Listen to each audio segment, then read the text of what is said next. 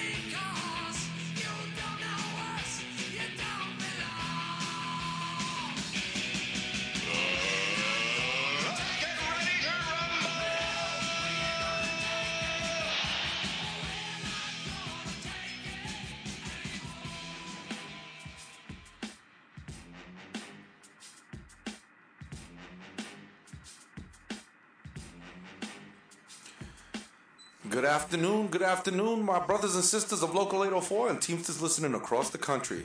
Today is the 16th of May, beautiful Sunday afternoon here in Monroe, New York. Why you gotta tell them my address? Just say upstate New York. Your address. Monroe's a big Just give them my whole address, damn it. Well, you can come on down to the village now. That's Hector Fortis, the Big Bad Wolf. Jamie Holligan, unfortunately, could not make it in today. But today we do... Always. Today we do have a special guest, a man by the name of David Allen, who has been doing a YouTube channel called Roswell Hub.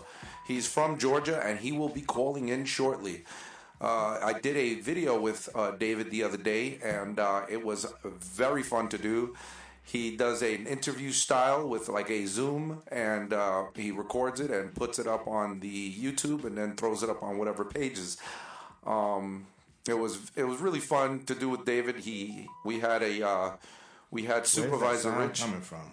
That's your phone? That could be my phone. Hold on, let me put the. How about put it on vibrator? That would that be hard to do? Yeah. There it goes. We're good now. I have a call ready. Okay, good. That must Is be that him? That could be him. Wow. Put him through. Hello? What's up, man? What's going on, Mr. Allen? Doing well. How you guys doing today? Hanging in there, brother. All right. I want to say thank you for doing that show the other day. That was awesome. It was lots of fun with Supervisor Rich. That was a blast, absolutely. And I got to say this first and foremost. I started doing this Roswell YouTube channel, right?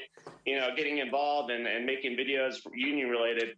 And when I first started doing this, there was the crippling fear of the union graybeards that have been around for ages, seeing me come into the scene and just giving me shit for everything I do. But everybody has been so loving and caring and has showed me so much appreciation, and I appreciate you guys letting me come onto your show, which, hell, man, I wouldn't have never expected that. So I totally appreciate you guys.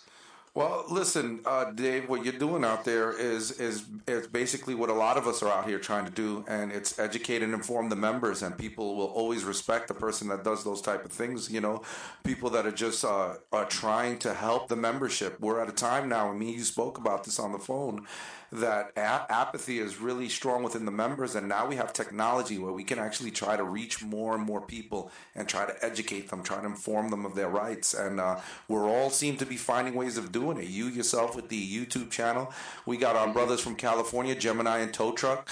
I love listening to Dean and Wayne do their thing on Instagram. You got Richard Hooker Jr., who does all kinds of shows every week, and he's always been doing it ever since, even before he got elected to principal officer of Local 623. So, it's nice to know that we're all kind of out there finding one another and building a network. I just want to just put it out there. Yeah.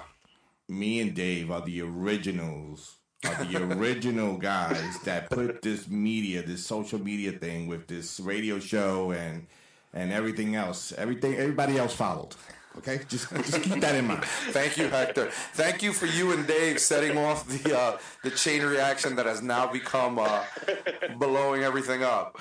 And Dave is laughing like, holy shit, this thing is fucking funny. What am I so funny about, huh?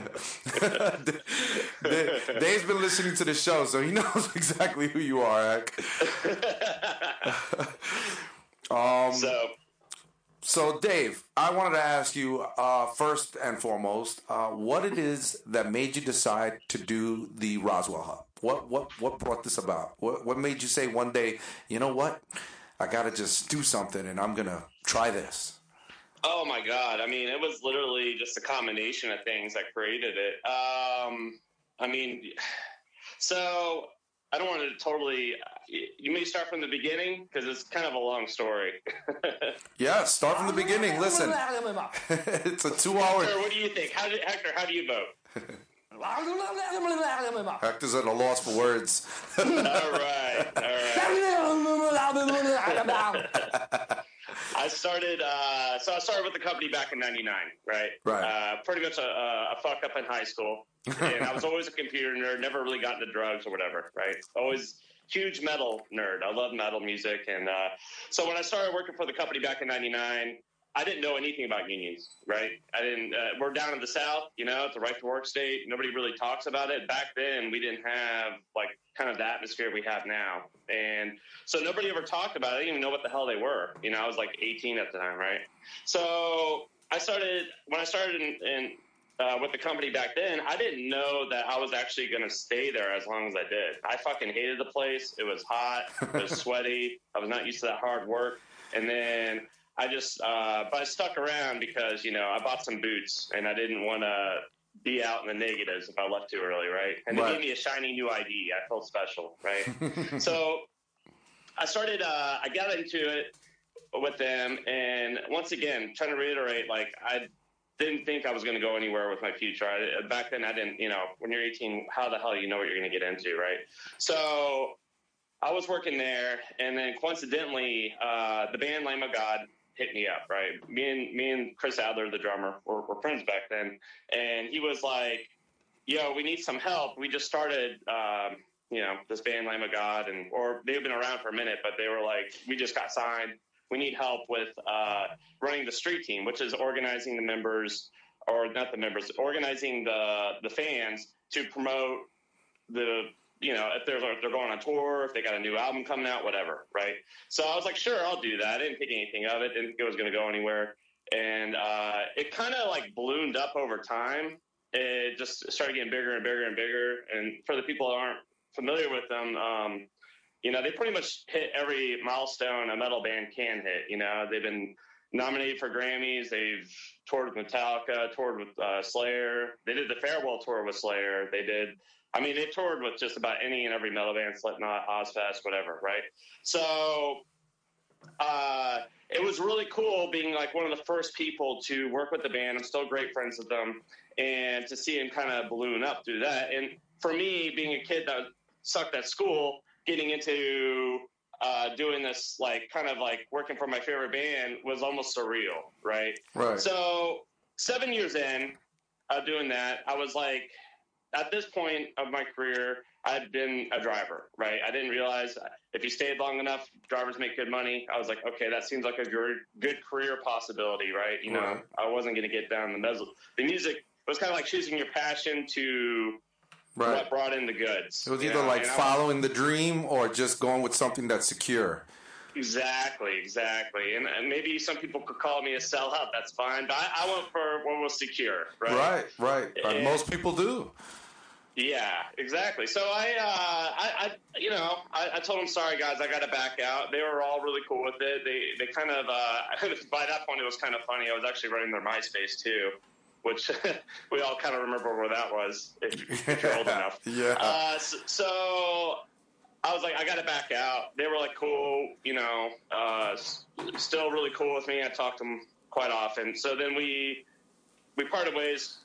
And it was kind of cool because from that time, I was 18 to 25. I'd been working with the band, and then I had been doing, working for the company at the same time.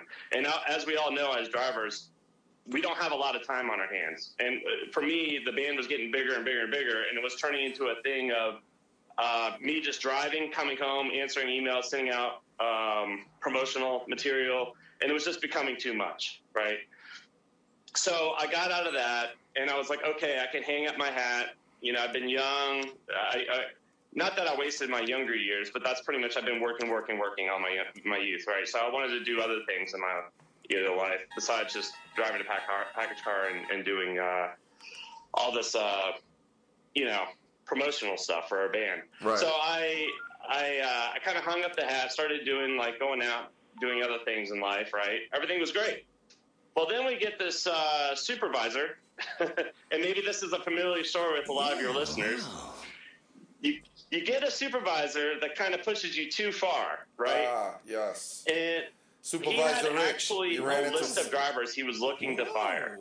He made the top 10 people. He didn't fire one of my friends. He harassed one of my friends so hard that he quit. He couldn't handle it anymore. He told me this is a young man's game. Wow. So, yeah. So he actually quit.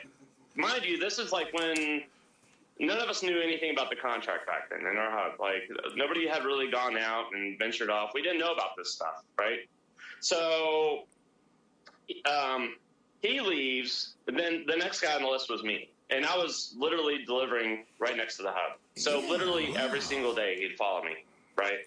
And at that point, I was, I would say I was around 29, 30 at the time, We're playing. I love it. I'm glad. I'm going to hear a bunch of sound effects when I listen to this. Yes, you're going to hear them all. Good. I'm going to hear them all. So I ended up, at this point, I was like, all right, I'm done with this schmuck. If he's going to get rid of me, because back then none of us knew our rights, I was like, I'm going to learn as much stuff as I can, and I'm going to put the same amount of pressure he's putting on me onto him, right? Right. Because at that point, I was like, I'm not going to quit like my friend. I'm going to make this guy's life a living hell. And so I started filing, or actually, let me step back. I actually started going down to the union hall, learning as much about the contracts as I could, right? I'm not a big reader. I have to read if I have to, but I learn mostly by talking to people, by listening to other people talk about stories and so forth, right? That's how I learned. So we had a meeting once a month. I'd go there every month, gather more and more knowledge, learn as much as I could, talk to the business agents, just devoured information, right? And I would start filing grievances like crazy. And I remember my center manager at this point said, you're never going to get paid on these, right? Which I didn't care if I did or not at that time. I wanted to piss them off, and I knew I was getting to them. Because if it didn't ever bother them, they would have never said anything to me. So then I just kept filing more and more. Like I said, my goal was to piss them off, right? And so I literally just took it from there to the next level.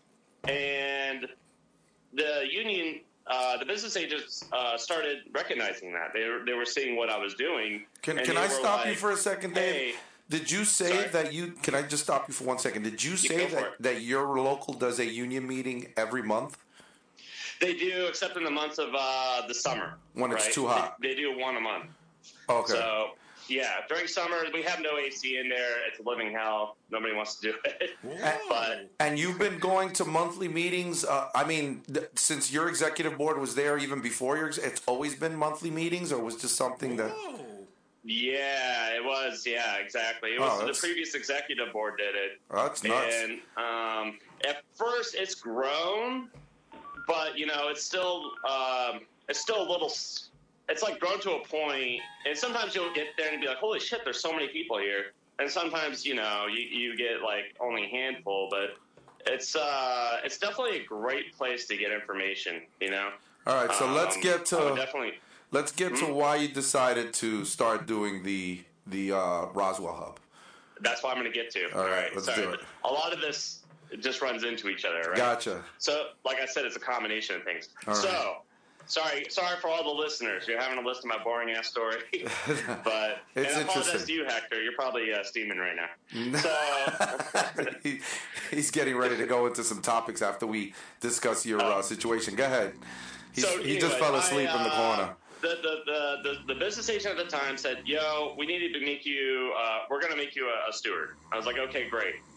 And at that point, I was like, first thing I need to do is do parking lot meetings. I grabbed everybody's phone number, put them on a text message list, using a third-party app, got the meetings going. It started getting bigger and bigger and bigger and bigger, right?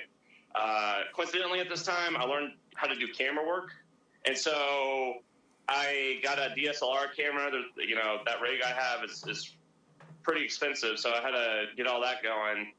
And then it kind of just naturally turned into videos, which is how the Roswell Hub came about. Because if I had never become a steward, if I had never become a filmmaker, and the confidence I learned from doing the street team organizing work, none of this, if I didn't have those three things, Roswell Hub would never exist. Does that make sense? Gotcha. It was a perfect storm of things that kind of came together. Exactly. And, the first few videos are a little bit more rocky. I feel like I'm getting a better grasp of things as we go. Like the last video I really, really enjoyed. It was fun making it, and, I appreciate you coming on, Anthony. Yeah, no, it was Tony. It was great. No, it was great, man. Yeah. I feel like Supervisor Rich was really he really knows how to play that role. So, you ran into that Supervisor Rich who sent you on this onto this journey. Exactly. And I feel like a lot of people, and maybe even a lot of your listeners, have been in a situation like that. I feel like a lot of people that get super involved are just done with it, Yeah. And but that's kind of the story in a nutshell. Well, listen. Well, I want to know. I don't know what local you're from. Local. What's that? What local you from? Oh, 728. 728, and what is that? A half a local or? 728 covers all of Georgia. It's got about I think close to 11,000 members now. When he says that, is it a Hoffa local? He's wondering if your local supports Hoffa. If it supports Hoffa?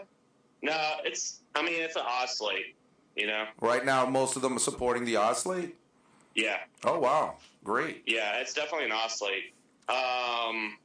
Because Matt Higdon, our president, he went down to the two-man meeting back when the last contract was being pushed through, and he voted against it.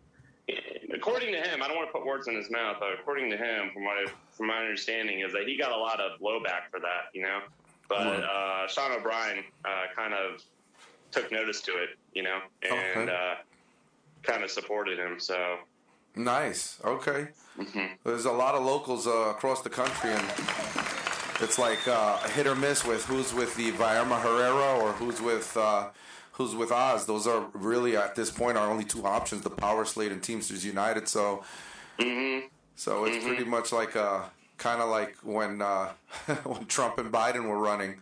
It's like a separation amongst them. Like on my show, I definitely don't touch politics just because I'm trying to. I mean, my level, the stuff I go over is much different than what you guys go over. You know what I mean? And that's perfect. Mine's more towards like the thanks guys. Mine's towards the particular issues. The new members. You know what I mean? And trying to educate them on like kind of surface level contract, knowledge, to help protect their jobs. Well, that's the reason. That's why everyone is different. The Jim and what is it? The Gemini and tow truck. Right, the Gemini and tow truck. They focus on feeder drivers and what not to do and what to do. We focus on who gives a fuck. Who gives a fuck is out there? Who's political? We're gonna put you out there, and this is the way. I've been doing the show for a long time. That's why a lot of politics motherfuckers hate me. But it's okay. They can hate me. They can like Tony. They can hate me. And your show is different. So if with all these different shows, this is how you educate the membership.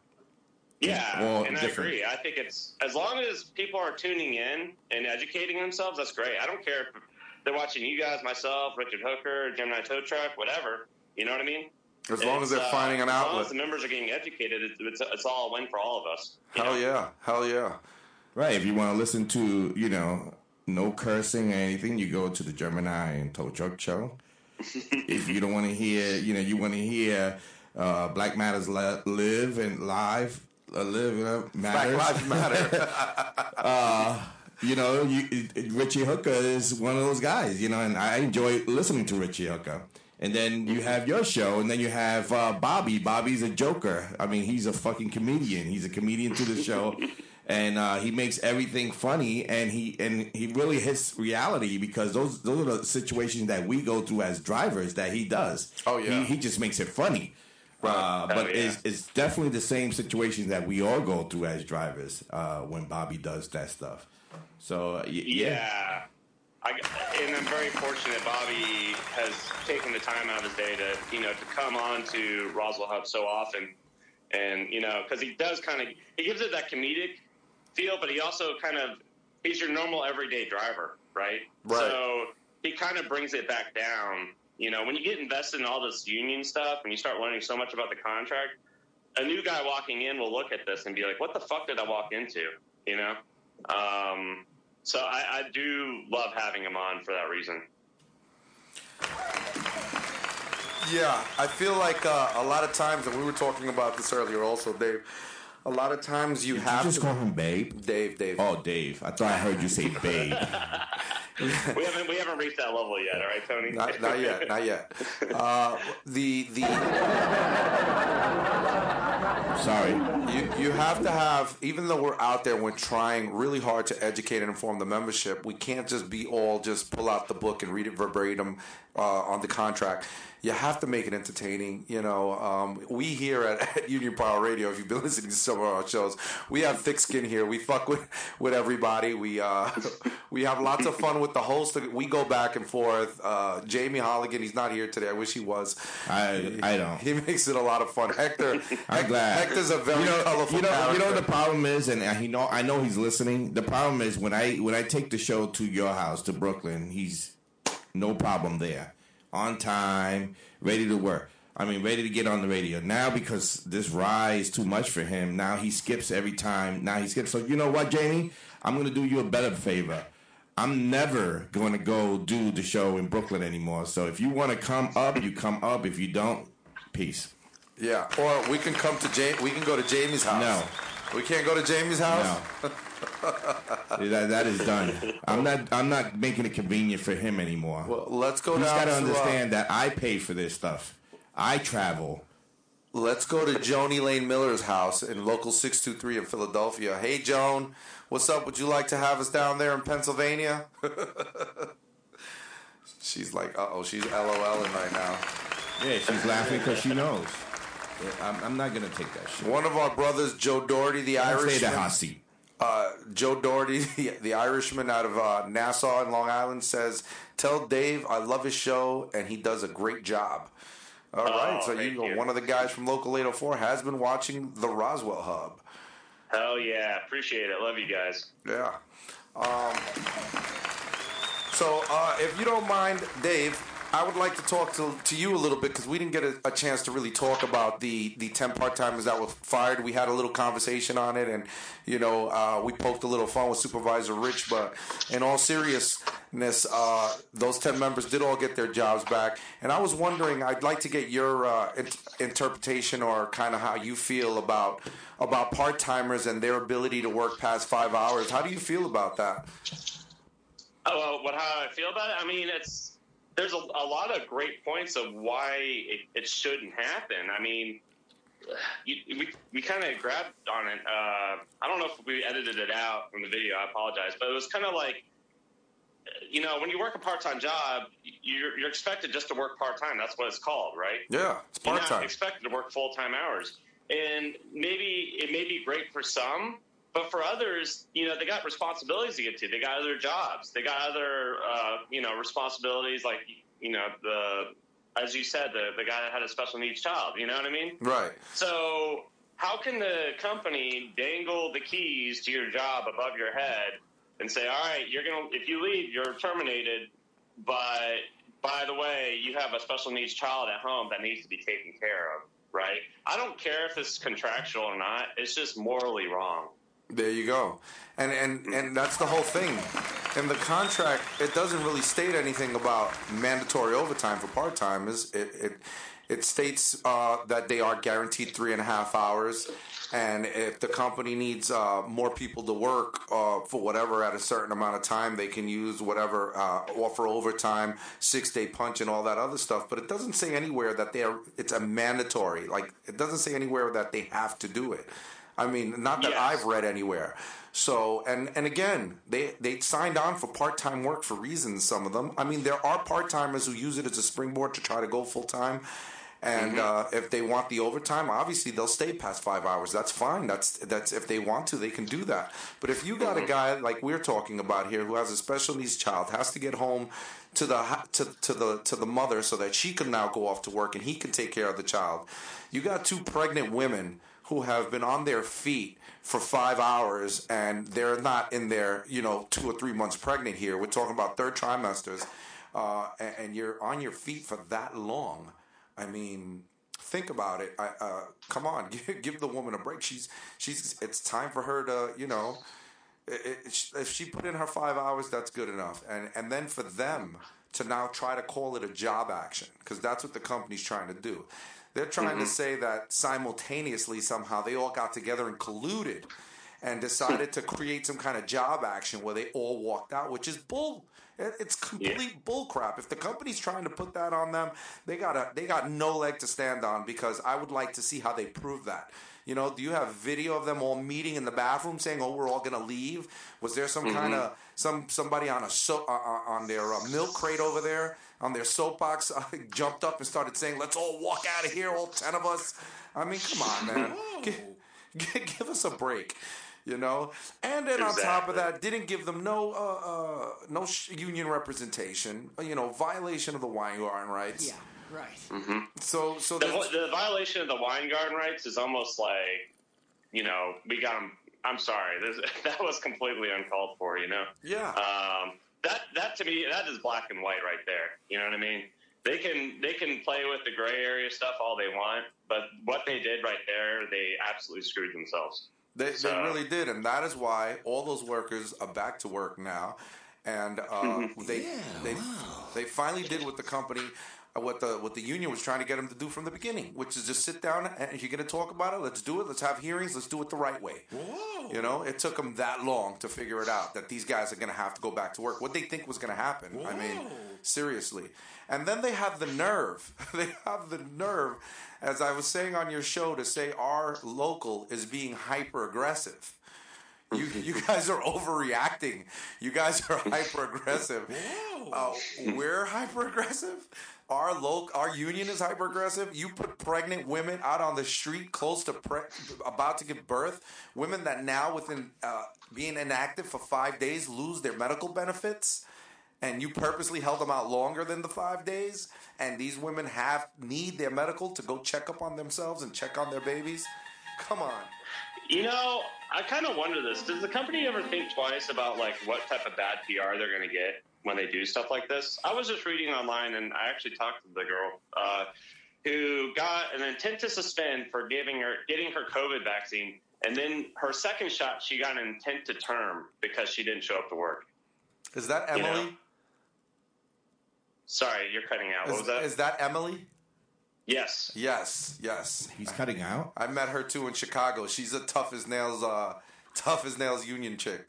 Union lady, I should say. I'm sorry.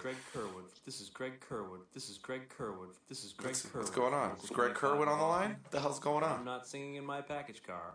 I'm sorry. Did you hear his latest video? No. Where he's singing "Ain't That a Kick in the Head"? Oh man, it was awesome. I'm gonna play it for you. This is Greg Kerwood from Local 25 in Boston. When I'm not singing in my package car, I'm listening to Union Power Radio. Dave, you got to do one of those for us. All right, I will. So where were we? Now that we so rudely interrupted by Greg Kerwood. Yeah, what an asshole. This is Greg Kerwood. I don't know. Yeah, we're talking about Emily and just the bad PR. They do these things. I don't know what they're thinking. I guess they from my experiences, they worry about today and they don't care about tomorrow. And it's just another example of that. Well, you know, in my opinion. a lot of times, Dave, they're dealing with subservient locals. There are locals in this union that when things like that happen, they don't do anything about it. They just try to do what they can to get the person back, but they're not exactly going all out like some locals, like local 251 in Providence, Rhode Island, with Matthew Taby over there. You got Juan Campos in Chicago. These are all locals that are willing to just break out the fat cats and start just causing a ruckus. You got Richard Hooker in Local 623. We got Vinny Perone here in 804. I mean, we went out there, and we were out there every other day. We had politicians. I mean, Brooklyn Borough President. You had the Queensboro president. We had people running for office, as I said on your show, all type of district councils. You had the TDU there. You had the DSA there. You had so many groups of people in the community. You had people running for office, mayoral candidates, city comptroller. I mean, we brought a lot of a lot of the scrutiny down on the company. And when you're willing to go that extra mile, a lot of times that's what gets them to budge a little bit. That's what gets them to say, okay, listen, what's going on here? I think we're receiving a little too much attention on this particular subject. And for good reason. Dave, how long you been on the job? How long? Oh, I've been with the company for 22 years. 22 years, and what do you think about the union stuff? Because the union stuff? Yeah, I'm confused. Well, how long have you been a shop steward? Wait. Why you gotta talk for me? Hold on. Time out, Dave. I'm talking. Well, you're asking about the union. Well, he says he don't understand, so I'm gonna make him understand. Well, I mean, why are you talking for me though? You want a piece of me? Anyway, as far as the political parts of it, what are you thinking about the Viagra? Because I call him Viagra. Viagra. And Mickey Mouse slate versus the Oz. What's the difference that you see? Oh, but are you talking about politics now? But the union politics? Did I say politics? Dude, I do not get invested in that. You asked him about the union, and then you went right into politics, heck. I mean, come on. Don't we want to know how long he's been in the union, first of all? We already know that. He said 22 years. How long have you been a steward, Dave? How long have I been a steward? Oh, I've been a steward for 10 years. Nice. Yeah. He's been a steward longer than me, Hector. Very good. I'm so fucking happy that you fucking guys are fucking stewards for that long. Anyway, Jesus Christ. Appreciate you, Hector. Yeah, you're welcome. I'm just saying to you, what do you think about this Viagra and Mickey Mouse and the Oz slates? What were your feelings before Sean O'Brien started running for IBT president? I mean, if we're talking about like the whole, there was a lot of stuff that goes on that, for one, I don't have front seats to the event, right? I don't know what the hell's going on. But I will say this is when we got pushed down that contract down our throats, we massively voted no on, and they pushed it through. That seemed like a huge slap in the face. But do you know that Sean O'Brien was involved in that, pushing that down your throat, right? Well, that's once again. All right, so this is the problem. I'm gonna break this down. This is why I have a huge problem with the politics in the union, right? Because when I go online, especially a lot of the members listening right now, you go online, especially on Facebook, and you see a lot of mudslinging going back and forth. I mean, Hooker and I talked about this. It's always like that. It's been like that for ages. It's so hard to figure out who's telling the truth and who's full of shit, right? That's correct. And how do you know? So that's my question. How do I know who's full of shit? How do you know which because I've been in the front line.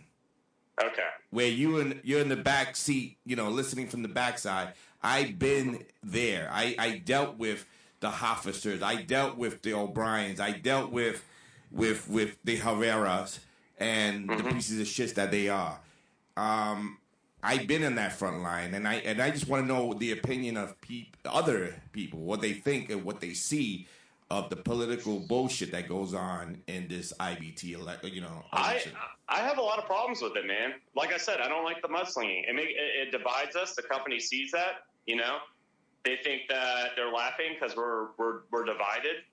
And realistically, I'd like to see a campaign ran on merits of what you plan on doing to change the union, not to mudsling and throw shit at other, people running against you. Like, to me, it's just... Well, the stuff that you're seeing now is just the early stages. Wait till after the conference. You're gonna see more bad shit coming out of each other. It's just gonna be stupid. I mean, my thing of running is, run on your merits and that's it, and let the members decide. You don't need to bash. I don't need to bash Tony because I'm running against him. He's a Teamster also. He's a Teamster brother, and he should be treated like a Teamster brother. Not bashing him because he's running against you. It should just be run on your fucking merits, and that's it. Exactly. And I think that's a huge problem. I think that's something that I would love to see this change, this go around. And honestly, the people that do it need to be punished. You know what I mean? I know it's hard to... What do you mean by punish? Through it because you're going to get What supporters do you mean like that are going punish? to create their own stuff and put it out there. Wait, Dave, what do you mean by punish? You want to hang them? No. No. I mean, we should support behavior like this. Like, anybody who starts the mudslinging, just vote it down. Just say, hey, I don't appreciate this. That's the problem with social media. They don't bring it down. When you see, when you go into like the Vote No page or Local 804 page, and they see that you're bashing another Teamster member, and it is a Teamster member. You got to understand. If you don't like the guy, that's fine. That you don't like him, that's your personal opinion. But if you're running against another Teamster member, run on what you're gonna do for the members, not what this motherfucker did before, or how he was bad, or that he crapped in his pants at the barbecue. None of that should come out. It should be, listen, this is what I want to do for the membership. This is my plan. This is my goal. Let's see what this other guy has to say, and that's it. And that's what it should be like. But not in the IBT or any local or the Teamsters. This is the crazy shit that when I told you when I was in the front line, when I went to the vote count the last time, and it was like a division. It was like the Fred Zuckerman side versus the Hoffer side, and no one talks to each other or chat with each other, because there's the election going on, and I can't stand that. And even when I went outside to smoke a cigarette, and went and I seen the Hoffer's guys there, they were like, looking behind to see that I was not listening, and I said, motherfuckers, I'm a fucking Teamster just like you. Why can't I be involved in your conversation? And that's when they say, holy shit, hey, come over here, we'll talk to you. It's bullshit. It is. I agree. Our brother Joe Doherty says, wasn't the kickoff the negotiation sector, so he wasn't necessarily involved? Joe's new to this. Okay. It was before that. All right, so Victor Aviles makes a good point. He says, do your homework. Look at their history and body of work, or the work they put in. So, that makes a lot of sense. Victor also put in a YouTube, looks like he just put in he just subscribed. I don't know if he's subscribing to you. Is that the Roswell Hub? I don't want to hit on it because then my computer will probably just shoot over to it. But I don't. I appreciate it. I don't know. Yeah, if it is, then appreciate you looking out for Dave there. If it's showing us something about Herrera and the Power Slate and Teamsters United, I would like to know also. Yeah, I'm not finished though because go for it, brother. Because my decision of voting is gonna be based on what can you do for this union and the IBT. Obvious for the past 19 years, Hoffer been fucking this union up, and he's been just relaxing and letting the company and making side deals with the company, and they're running right through it. And I'm afraid, with the Viagra, man. There you go. And every time I say his name, how am I supposed to get the guy to come on the show if you keep calling him Viagra? Because you know why? Because I won't be interviewing. You will be. So, okay. Because if I do, I'm going to be Viagra. Anyway, so I don't know this guy from a hole in the fucking wall. I never heard of him, and I've been in the scene. I've been in Washington. I've been all over. I've been in California. Never heard of this guy, Steve, ever. I heard of Herrera because he sent his goons against me in Vegas. But the thing is, what are they going to do for this union? And I don't know what they're going to do because I don't know who these guys, who's this guy Steve is. Everyone is saying, Hoffa picked him because he has no back, no garbage in his backyard. And it's probably true because we don't know anything of him. Like Sean O'Brien, listen, we know Sean O'Brien ran with fucking Hoffa. We know he was with Hoffa for a long time.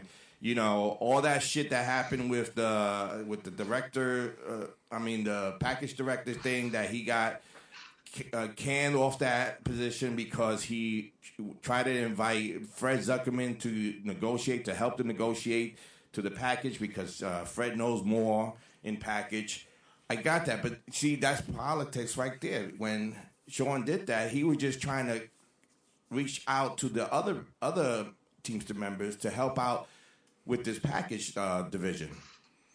And they fired him for that. Right. So now, of course, listen, if you get fired from your boss and you're still in the company, you're going to try to say, this motherfucker fired me, now I'm going to go, now I got some hate towards him. So why the hate came after the firing and not the hate towards when he was with him? You understand what I'm saying? Well, I remember when we had him on the show, and what he was saying was that he was in disagreement with a lot of the things Hoffa was doing, and it was hard for him to get overrule him because everybody would vote Hoffa's way. So apparently, when they have to make a decision, can I just fix something real quick because Joe Doherty don't understand the years. Okay. So in 2013, Joe Doherty. Well, Joni Miller says 2013. Right. Joe didn't mention any years, but go ahead. Well, Joe, because you're confusing when he was involved and what he wasn't. In 2013, that's when he was with part of the Hoffa Reggae. And he, whatever, the VJ. I meant to say, no, VJ. VJ? Pussies, motherfucker. Oh, my God. VJ, right? Isn't it VJ? VJ, I don't know, man. Go ahead, just say it. I say it. So what? Why you so red? Because you said VJ. What the fuck? Whatever, pussies. All right. Oh, so anyway, Joe, that was back in 2013, 2018. That's when he got fired from the package division. So it was 2013. We're talking about that. He forced it down. A lot of people's throwing, especially from Local 623. They really got it bad that time. Right, but the actual 22-4 job creation was in 2018. That's correct. During that contract. That's correct. So I guess Joe is trying, or Joni Lane, one of them is trying to say that Sean O'Brien wasn't one of the people that tried to shove the 22-4. I don't think Joe was in the company back then. He's such a newbie. Let me think. 2018, maybe just, no, probably a little after. I mean, I don't think he was involved. Well, he's got like 3 maybe years. He was in, but he wasn't involved like he is now. Well, he's got 3 years. Just like you. You're involved now, right? I've been involved for years, pal, okay? How many years? At least a good 10. Oh, my God. How do you put the full of shit fucking button on? This is Greg Kerr. So, have you done any of the research, Dave, on this as far as the... I mean, so I hear things, and like I said, it's once again goes back to the whole, what is real and what's not. My solution is to actually reach out to the candidates and have them come on the shows. I want to see transparency. And it tells a lot. If a candidate doesn't want to, if they reject you, if they don't want to come on, and they don't want to say their piece, then that's not being transparent. And I will reach out to the candidates, and I think all of us are kind of reaching out and seeing, are they willing to come on and just speak their mind or speak about, what they plan on changing and maybe even how they got to the positions they're at, right? But without that transparency, it's kind of hard for me to, actually push for one or the other, right? Now, yeah, my local supports Ozslate. I said that earlier, but I want to hear from the other slate. I'm not going to, it's too early for me to make up my mind yet. You know what I mean? I haven't got into it, but okay. I just want to let people know that everything that I say is Hector, and not Tony. Don't have anything to do with what I fucking say. Okay, it's there's totally there's no teleprompter here. Okay. We have this show is not scripted. Don't hate Tony because the way I fucking talk. My English is not very good looking, motherfuckers. But that's it's. I think there's a lot of issues with the political atmosphere, even on a local level. Call coming in? Let me hear what your guys' politics and hold on, what you guys run into. Hold on, Dave. We got Dean Dawes from Gemini and Tow Truck coming through. Hello, Dean. Is that you? Yeah, this is me. You sure you want to be on the air? Because, I fucking cuss a lot, like you say. I think Dean is used to it by now. I'm used to it, and that's the way we talk on phone conversations. We just don't do that on the air, that's all. And he's a fucking truck driver. So he don't even curse like a truck driver. Oh, he curses like a truck driver, just not on his show. Listen, Dean, you see what we're talking about here. You want to throw in your 2 cents? Well, you guys hit upon the subject that David said, I want to hear from all sides. You guys are talking about who comes on the show, who won't come on the show. And I know I've talked with David about this. I talked with you, Tony, about it. I talked with Hector the other day about it. Excuse me. I'm having a cup of coffee here. One thing I would like to see is those of us that are media content producers that are UPS-based or even just Teamster-based. I don't know of any other Teamster-based media content out there other than the UPS ones. But I would like to see us have some kind of a panel that we can have, the excuse, oh, no, it's a pandemic. We can't get together and do a live debate. Well, that doesn't fly. We've got Zoom. We can do a debate. And, as David's pointing out, David's neutral. I'm neutral online. You guys know where I stand on the election. Wayne and I disagree on the election. He's on the other side. And but Bobby Hoyt would be neutral. Richard Hooker is extremely neutral, and I think you could put together a really good panel of people for questions. I hate neutral. I really, really hate neutral. Well, there's no such thing as neutral. That's being against the fence, and that's crazy that you're neutral to this thing. I mean, because we had an executive board before that were neutral to the whole shit. But they said they were neutral. They were with Hoffa. They were just telling us they were neutral. Yeah, but because they wanted our votes. It's the same thing here, though. How do you be neutral for a regime that the fucking Hoffa is picked this guy Viagra? Right? Is his name Viagra? Viagra, man. Right, he handpicked this guy. He was in office for 19 years tearing up this fucking Teamster union, and he handpicked this guy, Steve. I'm going to call him Steve. I'm not. There you go. Steve. Okay, Steve. I'm going to call he handpicked Steve. It's the same shit that's going to happen being in that IBT. Hoffa is just passing the thorn. Huh? I totally agree with you, but you're misunderstanding. When I use the term neutral online, I'm saying I approach what I do online like being a journalist. I'm trying to be unbiased with it. Oh, okay. You're talking about just for the Gemini and Tow Truck show. I'm talking about just for the show or as me as an admin on the pages. I'm just trying to put information out there. Right. For the members to make up their own mind. If somebody calls me and asks me my opinion, yeah, I'll tell it to them. But would you tell us the opinion on the What the Heck show, Dean? Because over here we're all about opinion over here, pal. And no crybabies. I'm siding with Dean on this one. Absolutely. Really? He's going to answer you right now. Hold on. Not the I'm definitely voting for Vinny. That's for sure. So. All right, thank you. Oh, so are you going to be one of the people who's taking it upon themselves that they feel like bullet voting is the way to go here? No, I wouldn't. Let me tell you. Okay, so bullet voting is the most scariest shit, especially with the IBT, because just like it happened with Hoffa, that he winded up with 6 Teamsters United slate people. Imagine bullet voting now that you have all these Hoffices going and winning it. Oh my God, what a disaster that would be. Well, it's just going to matter how things happen.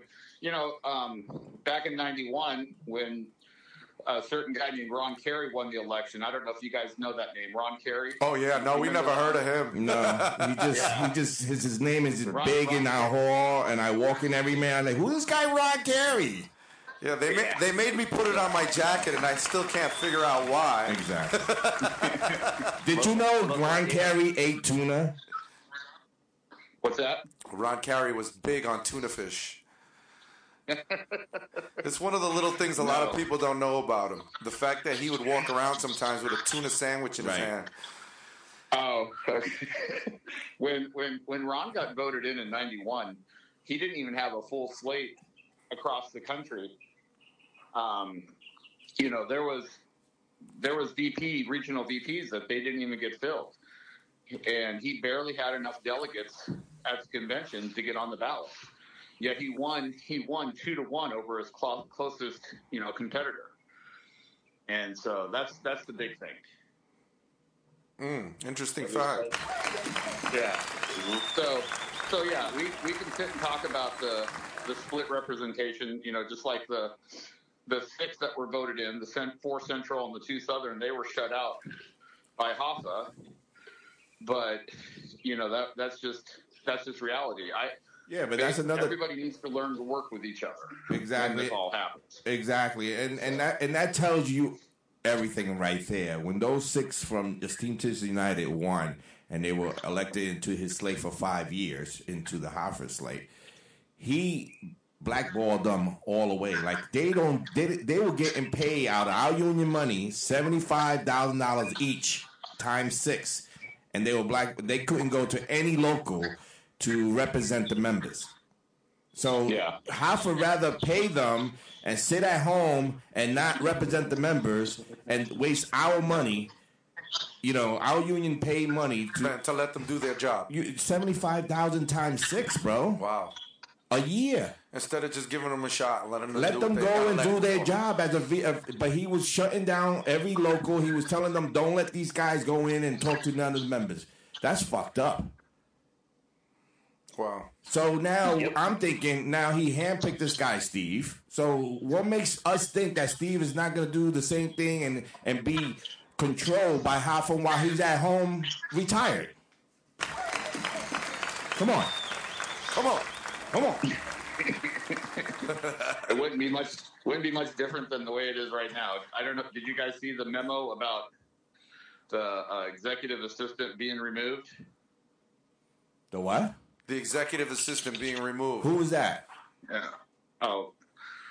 The person that Hoffa had running the day-to-day operations of the team. Oh, you mean the guy that ran the IBT?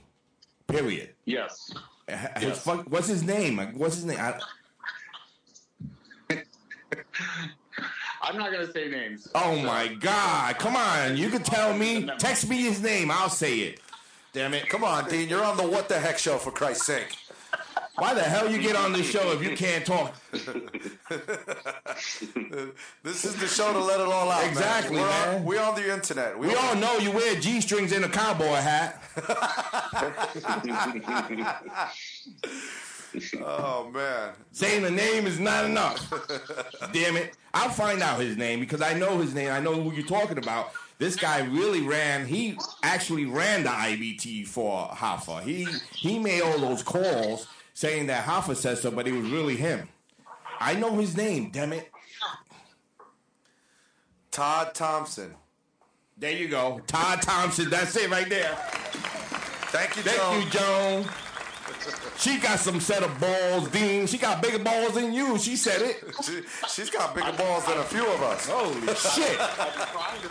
I'm trying to find the memo. There was a memo that got put out that when there was a meeting going on, him and someone else did some, whatever. The police were called. There was a police report filed.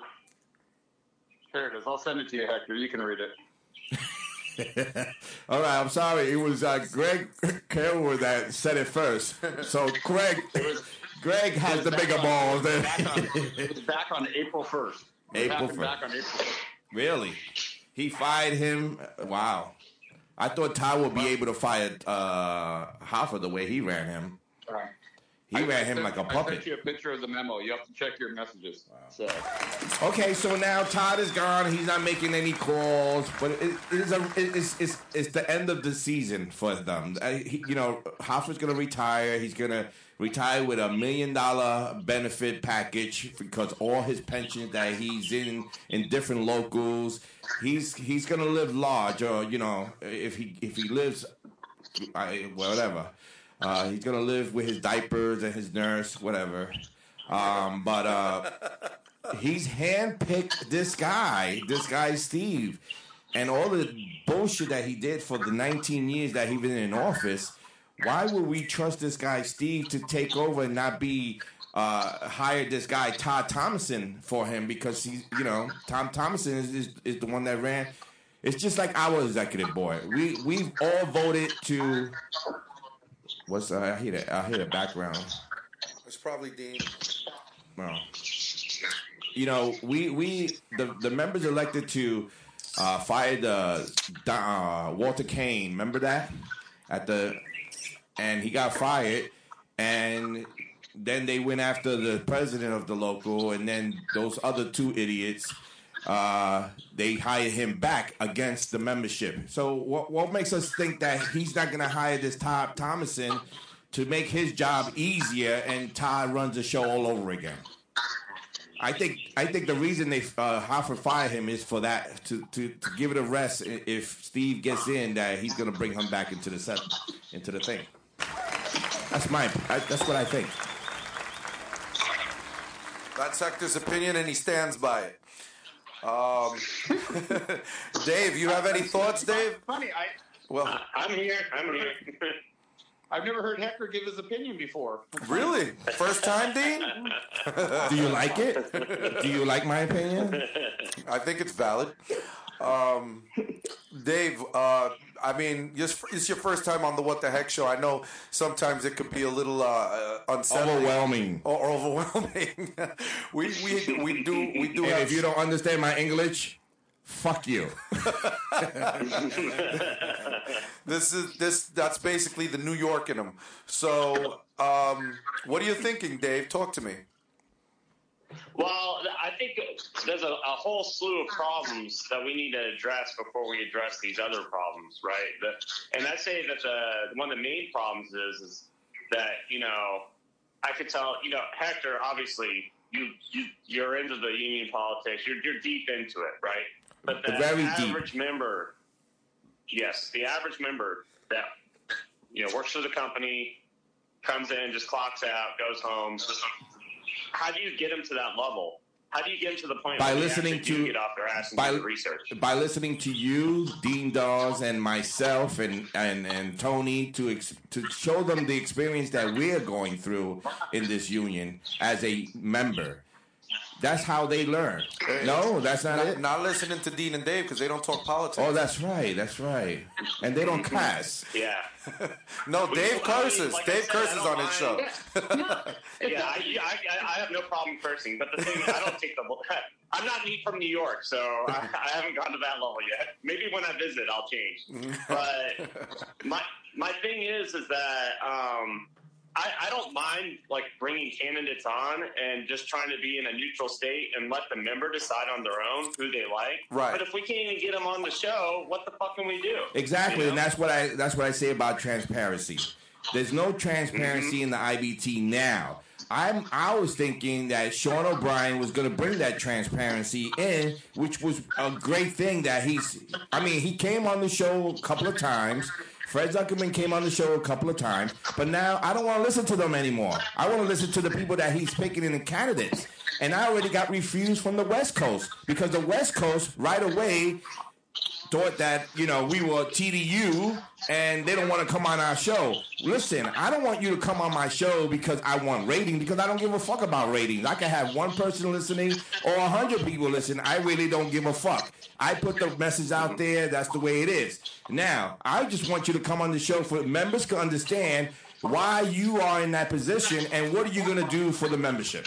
That's all I want. And they've refused. All the West Coast people don't want to come on this show. And I don't give a fuck if it's not on this show. It could be on any other show. Just let the members know why you were picked by Sean to be in that position and what you're going to do for the membership. And it's funny because we have had a lot of candidates respond to us, and we have had some good candidates on our show. We've had Juan Campos, we've had Matthew Taibbi, we've had Dan Kane, we've had what was the other one? Vinny Perone. Vinny Perone's been on the show a few times. But those are the same, And Wright. Was it James? What's his name? James Wright. James Wright. Is it James? Yeah, James Wright. Yeah. And he was very forthcoming. I mean, I felt like the members that have come on the show, including Sean O'Brien, Fred Zuckerman, they did a good job. But you're right, we have not had any members that's running for like Western VP or anybody from the West that's really been coming out, and nothing from Vallarta and nothing from Herrera. Hey, Dean, how many people on the slate, Dean? You've had no one from the South or the Central either. Well, no, we haven't had. Well, yeah, that's right. Dean, how many people should be on a slate in the IBT? I'm sorry, what? How many members or people is supposed to be on a slate for the IBT? It's a complete total maximum of 24 in the United States and then 3 in Canada. There you go. And out of those 24s, all I want, I don't even have to have all 24s. You just want, like the West Coast, somebody to represent the West Coast. What are you going to do for the West Coast guys? Why are you in this position? Are you in it because it's going to give you another $100,000 salary and you're going to be at, instead of $100,000 a year, you're going to be at $300,000? Why you took that position and what you're going to do for the membership? That's what we need to know. Yeah, we've had about maybe 5 or 6 on our show out of that 24. And I forgot about John Palmer. And also, I put it out there. I don't know if you guys saw it, that I want to do a debate. Yeah, that's right. We put it out there. We'd like a debate between either at least Sean O'Brien and Vallarta himself, but they get to be the same thing now. I would settle for Fred Zuckerman and Ron Herrera. No, just to have the 2 VPs on the show. That'll be the worst fucking debate you would ever want to watch. You think so? Oh yeah. And then they would be answering questions from the members that we were either emailed or that were answered in the chat. Yeah, I'm Ron Herrera. I just want another $100,000. This guy makes so much money. This Ron Herrera, he has council. He's the president of the council. He's the president of this. He's the president of that. He's the president of this. He's the president of Budweiser. He's a president of everything. He's making over almost $500,000 a year, and now if he becomes the secretary of treasurer of the IBT, he's going to go up to $1 million. What the fuck? I mean, when is it enough? Don't say nothing, Tony. It's okay. Just read your text. No, I'm trying to look up Ron Herrera's net worth. No, he's Dean don't know. Dean would know that. That's his boy. They hang out. Ask Dean. Dean, you know Ron Herrera? Yeah. Holy shit! Get the hell out of here. It took him a while before he said, "Yeah." Don't put him on the spot. I've met Ron on a few occasions. I went there to see what their local did for their theater orientation class. So interesting. I'm looking up here a few things. I don't see that he really makes. I don't know, unless there's stuff here that it's not showing. Okay. But it doesn't look like he's making any more than close to $200,000 a year. Well, I'm calling them out if they are. If his campaign manager Brian is listening in, I'm calling the Oz slate out. I'm calling the Steve Power slate out. You guys need to get it together and do a debate just like Zuckerman and Ken Hall did. They should have a debate for the members to understand what you're going to do for them, that this is not going to be a corrupted bullshit another couple of years, because I can tell you this much. Whoever gets into office now to the IBT is going to be there for a while, because I don't know who else is going to run against them. I believe that Oz has a good percentage that he is going to win the election, and let me tell you something, he's going to be there for quite a while. So we know he's going to be there for quite a while. We got to make sure that everything that he says that he's going to do, and just to make this IBT a strong Teamsters again, because, you know, we were strong back then. I mean, I don't understand. I hate the division of it. I hate the fact that, you know, you go to another local, you're wearing a Teamsters shirt, and, you know, they look at you like you're a piece of shit, you know? Like, yo, I'm a Teamster just like you. I pay my dues just like you. I mean, this is called the brotherhood, right? And they should change the name also. I think they should be the Brother and Sisterhood. Well, that's something that actually Diana Kamari was talking about. I know a lot of people have mixed feelings on this. Why? Joni Lane Miller was talking about it. Well, because there's a lot of people that feel it's just something that shouldn't be changed at all, and there are people that feel that maybe it should be changed, that maybe it's about time that it has been changed. So 40% of women are Teamsters? Come on. It's just that brotherhood is so gender specific, and nowadays everything is all about trying to be politically correct, and there are a lot of people that aren't feeling that way, so... You know, it is going to be brought up in the convention. It's going to be a new resolution to change the name of the International Brotherhood of Teamsters to omit the word brotherhood in favor of a more gender-neutral term. So it is going to be something spoken about, and we'll see. I know a lot of people have different opinions on whether it should be changed or not. I know a lot of the older school, hardcore, you know, members that have been with the company for a long time are strongly against it. And then there are the people where, like, now 30% of the workforce is women, and, you know, the term is a little outdated. Like, firemen went to firefighters, and a stewardess became flight attendant. Like, names have been changed gradually over the years. So maybe it's time. What do you guys think about this, Dave? I'd like to get your. Somebody's having a bad feedback because this is annoying. I don't know who. It's not Dave. It must be Dean. Dean. Dean's walking around the neighborhood trying to get access to somebody else's Wi-Fi and shit. Dean, if you don't mind, I don't want you to get off the line, but if you could mute your phone when you're not speaking, I would love that. Thank you, brother. Yes. Oh my God, there it goes. It was him. All right, just don't hang up. When you speak, we'll hear you back. But Dave, what do you think about this resolution that they're trying to bring forth at the convention? You're talking about gender specific. Yes. I look. This is just my opinion, and I understand it's important to a lot of people, but I think right now we have a lot of issues on hand that we need to resolve first. But if it gets resolved and makes people happy, great, you know. But I don't really. You don't feel it should be a priority. I look at a lot of other stuff. I mean, shit. Like, I look at us even organizing our own members as a priority. You know, I see there's so much room for improvement right now with organizing our own members, and we haven't even taken that step yet. So how about we do that first? You know? Okay. But if it makes cool, I mean, great. If it makes people happy and you want to do it and knock it out, great. But I mean, I see so many issues that need to be fixed. You know? Greg Kerwood out of Local 25 in Boston says it doesn't matter what it's called if we don't act in solidarity.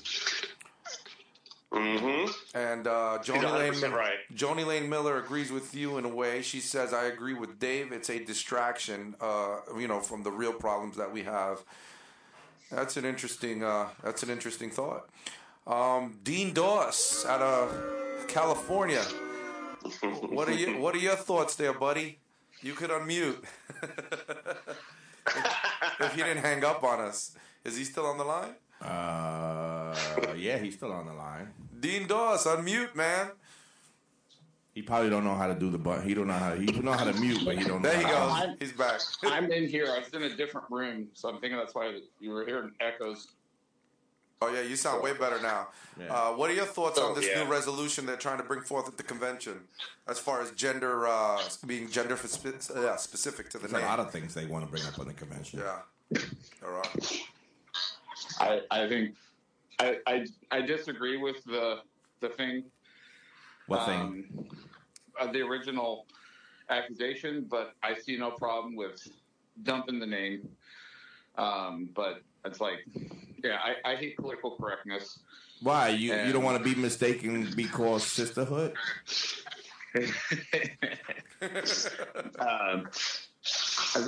I understand the reasons behind it. I can see the revamping of the name.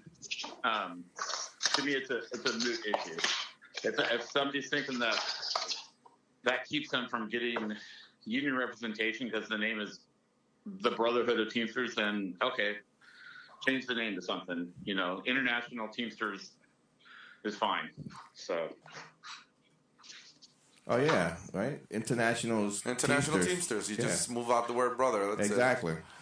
Okay. There you go. It's going to change a lot of our clothes and a lot of our what?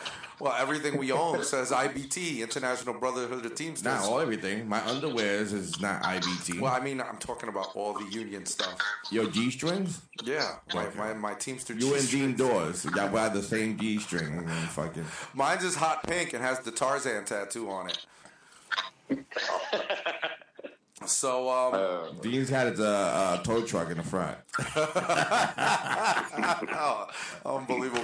Dean, this is what you call on to get abused by Hector. Listen, Dean, I want to thank you for all you do. You always keep all these statistics in line, and you do a great job with that on Gemini and Tow Truck, man. You really do. Yeah. I got to give a shout out to Dean. He was like the first one to hit me up when I first started. So I love you guys for that. Yeah, we got to get Dean on the Roswell Hub, man. Yeah, we will. Trying for sure. Yeah, it's hard. You guys are all 3 hours different. Right. In California. I actually want to sit down with Dave, and he could teach me some things because I want to start doing that with the What the Heck show. Live plus the video. I do have a camera called the Vivo camera that is good. It's a good camera that I do for live, but the makeup and hair guy don't come in on time to do Tony's because Tony cares about the makeup and the hair. So that's why we haven't been on Facebook Live. But I've been wanting to do that because there's a lot of people that's on Facebook. And would like to see the faces of this ugly, the ugly faces of this show. So, like they say, we have a face for radio. Yeah, exactly. But I like the way you do things in your show with your camera stuff. I would like to know exactly what programs and how I could get into it. But we could talk another time. When I told Wayne about David's show, I said, "Hey, we got some real competition. He's younger, he's better looking, and he has a better voice than we do. Jesus, he's gonna knock us. Oh no. The one thing I'd like to say, going back to trying to have a debate, is the company and the leadership of the union, they do not like social media, and social media is the thing that has brought so many rank and file people together across the country. Oh yeah. We have a really strong network of people that all talk to each other now across the country, and we get information, and we don't have to believe, the I'm not going to say lies, I'll say the BS told to us by management or by our leaders. How many people in the country have been at a local general membership meeting and they say, we're the strongest local in the country, and it's like, well, they say that at every general membership meeting, so not every local can be the strongest local in the country. But I know, it just that annoys me. It's like, because of this, we're able to talk with each other. And so that's why like I said, I would love to see at least Hector do a debate with them. I know that there's certain roadblocks to that. Well, and I want to put it out there. I mean, I'll put it together, but I'm not going to ask the question. I would love for you, Dean, you, Dave, you, Tony, to ask those questions that the members want to know. And I want to put it out there that members have to, if they want to ask questions to this debate and what they feel about these two candidates, that they can email it. But once I set everything up, I'll have everyone email the questions, and we'll have a live, even with Dave to help me out with the video stuff. I mean, we could do a debate that way, and we can stream it into the live radio show, and then put it on podcast for everyone to understand what are these candidates are here for the membership or for their pocket. Yeah, exactly. That would actually be really cool. Help you guys out with that for sure. Yeah, that would be real cool. It'll be like 3 moderators. And we're just basically asking the questions that moderators the members have. Is important to say the rank and file moderators. That's right. These are rank and file moderators. These are me, you are the same. Yep, that's right. All members, all workers, and we'll be. Go ahead. And we're all elected stewards, as far as I know. That's correct. So I don't know, David. I don't know, David, if you were elected or appointed, but I was appointed. But I've always told people, if you don't like the way I run things, you can vote me out. And you've been there for 10 years and nobody's run against you. No, I haven't had anybody. That's a good sign. Also, here's this: if you don't like me, you can vote me out. That's how I feel, Dave. I feel the same way. If you don't like what I do as a steward, then vote me the fuck out. But if you're less time in the office and I'm handling business as a union person, that's a good steward. I mean, you got company stewards out there. You have a lot of company stewards out there that makes deal with the company, and you wind up getting a 1 day or 2 day or 3 day. Those are company shop stewards that that gives it to the management, and there's a lot of good stewards out there that fights for the membership, and those are the guys that you want to vote out because they fighting for you, and you don't think because one day they don't do the right thing for you or you don't like what they say, he's a bad steward. But meanwhile, the other 365 days, the other 164 days, he's the perfect steward. But that one time that you didn't get the answer that you wanted, he's the worst steward in the world. And whatever. No. I get it. Well, what I'm sick of seeing are these people that just do the bare minimum, right? Now, we can all look at, like, us. We all have shows, right? We all have our own platforms. We put in the effort. We did the extra work. It's obviously we're passionate. We love it, right? But then you see the people and you kind of ask yourself, you scratch your head, like, what are they doing, right? And,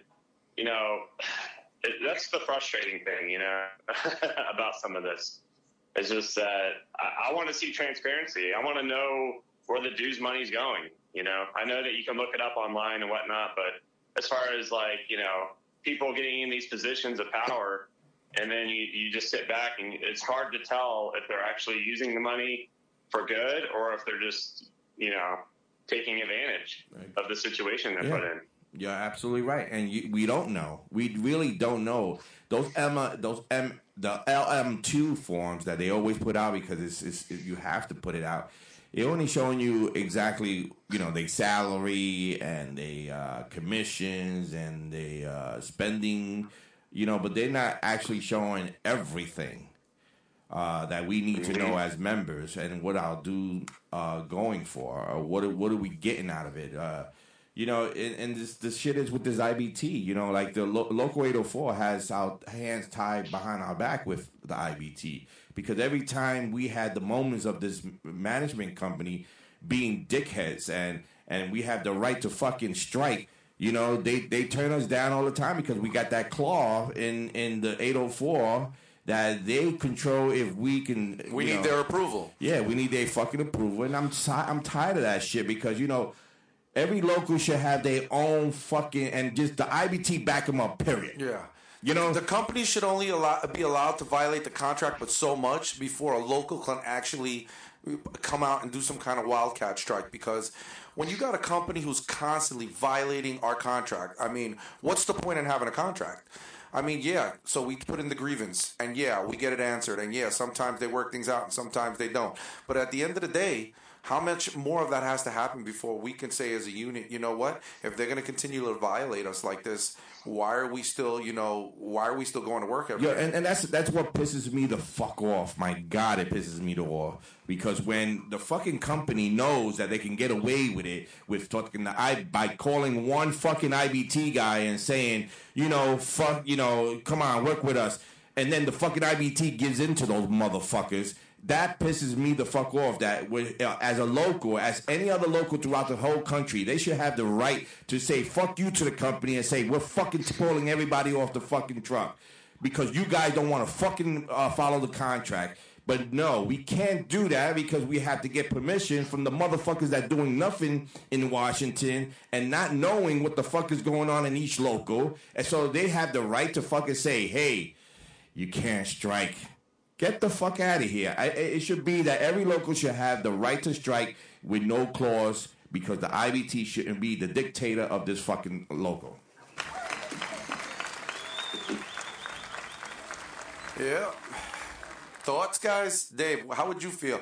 I mean, I'm sure you deal He's probably saying, damn, why did I get on this fucking show? This motherfucker just says fuck, mother.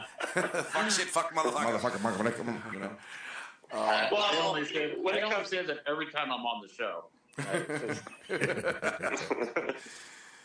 Dave, what are your thoughts? I mean, seriously, I'm sure in your building, it's the same thing where you kind of, where there's frustration amongst the members. They're tired of being constantly violated. I mean, nobody that's in the fight doesn't mind putting in grievances. Obviously, it's our duty as stewards to work with our members, put in grievances when they're violating the contract. But how many violations, how many thousands of grievances does a local have to put in before the IBT? And this isn't just one local. We're talking locals across the country. How many thousands, or should I say hundreds of thousands of grievances are being put in? How much money is being paid out in grievances that finally not being paid out, and then when they go to that fucking national arbitration shit, it's a fucking joke. Yeah. Because, they're fucking having drinks with the management people. They probably sleeping in the same bed as management people with the IBT, and those fucking national grievance don't get, go to AAA then, they don't get discussed there. They don't get fought there. So what the fuck? It's a fucking waste of money and a waste of time that you have all these locals going to fucking Florida, having a nice fucking week vacation to do what? To do fucking what? And that's the worst when something goes onto the AAA docket, because things like that don't get heard for like 5 years sometimes. Who knows? The member be retired by the time his grievance is heard, if it's ever even heard, before he passes away, God forbid. So, Dave, what are you thinking? Do you feel like we do in a way that there comes a point where somebody in the IBT has to make a change where we're just allowed to go out? Nobody wants to strike. I mean, the truth is that it's not good for both sides. But how much punishment can we take before we decide enough is enough and we go onto the street? I mean, to me, it would have to be a unanimous decision with the members. Is it whose responsibility is that? Like, people have bills to pay, people have things to do. You got to make sure all the members are on board before you do something like that. But this is a subject that, personally, I think it's just above my head, and I don't want to steer anything out there that may be incorrect. You know what I mean? Right. A lot of, as far as most of the grievances, I mean, most of our stuff is solved on the local level. We barely have even anything go to the southern region anymore. I'm out of Georgia, but but you're talking about the cases, the arbitration cases that go on and on and on and on. I mean, me personally, I don't know about you guys, but for us, we really haven't had anything get to that level. But sure, there are things that I see that get resolved that I don't necessarily agree with, so maybe you can say that should have probably gone to arbitration. Well, I didn't mean, Dave, that with a vote of the membership that we go on strike. It wouldn't be the executive board just saying, fuck it, everybody get the fuck off the truck. It's always got to be the membership that is okay with it. They brag so much about, this IBT brags so much about how many millions of dollars they have in the strike fund. This is it's not being used. You know why it's not being used? Because you fucking afraid to strike against this fucking company. That's why it's not being used. So where's that money being used to? Because I'm sure the corruption they say they got millions and millions of dollars in this strike fund, but I guarantee you, we're not going to go on strike anytime soon. Let's take a couple of thousand and do this and do that and do this. And then, how do we know that money is not being used? We don't. Yeah, no, I understand where you're coming from. I mean, I think we just need to think very logically about it before we push into something like that. Because, like Tony was talking about, it's kind of like hitting the nuke button. You know what I mean? That's all our livelihood is on the line. You got to think, okay, if we ever do go on strike, right? What is the media going to take out of it? You know, are they going to put us in a bad limelight? Are they going to be like, these guys are getting paid X number of dollars with the pension and this, that, and the other? You know, making us look like we're spoiled kids. Obviously, anybody who works for this company knows we're not, because this is the hard as nails job. But wait a minute, Dave. So you you prefer to get walked on by the company than, you know, your financial, because your financial stage is not good, so you don't want to strike because you don't want to piss the company off? I mean, what are you saying? No, I'm saying that it's we got to take a lot into consideration before we go to that level. You know what I mean? And maybe some of the locals are at that point where they're like, okay, we're done with this. Let's show them, you know?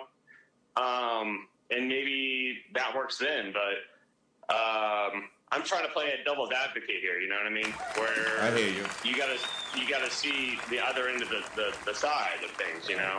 That's true, because it's not as bad in every local. That's for sure. Listen, I'd rather be broke and get respected.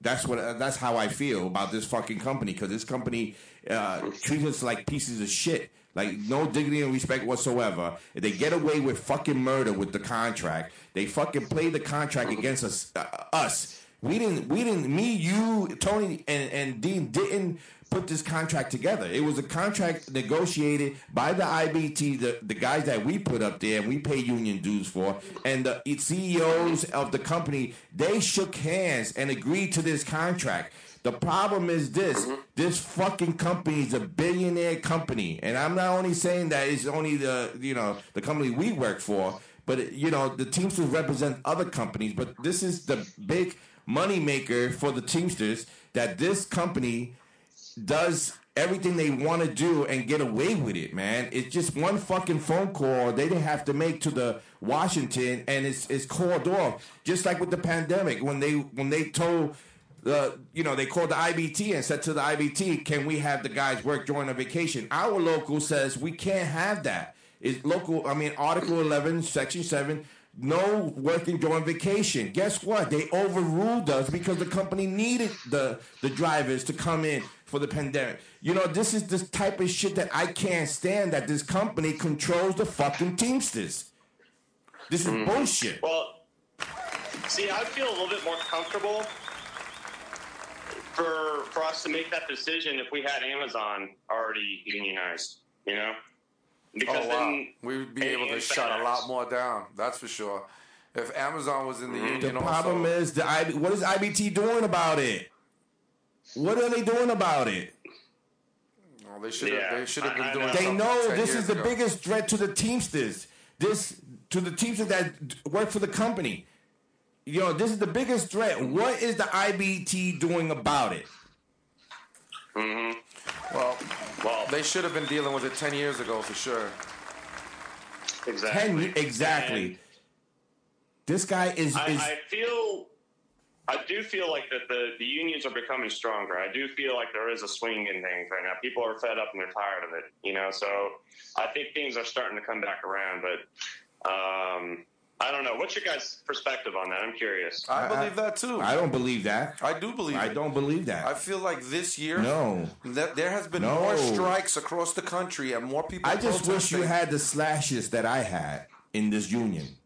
I just wish you experienced what I experienced. Yeah, but you would have thought differently right now. I know what you're saying. You're talking about a convention that got really ugly. Forget about the convention. Before the convention. Well, what we're trying to talk about is unions in general across the country have been striking more over the last 2-3 years than they have in a long time.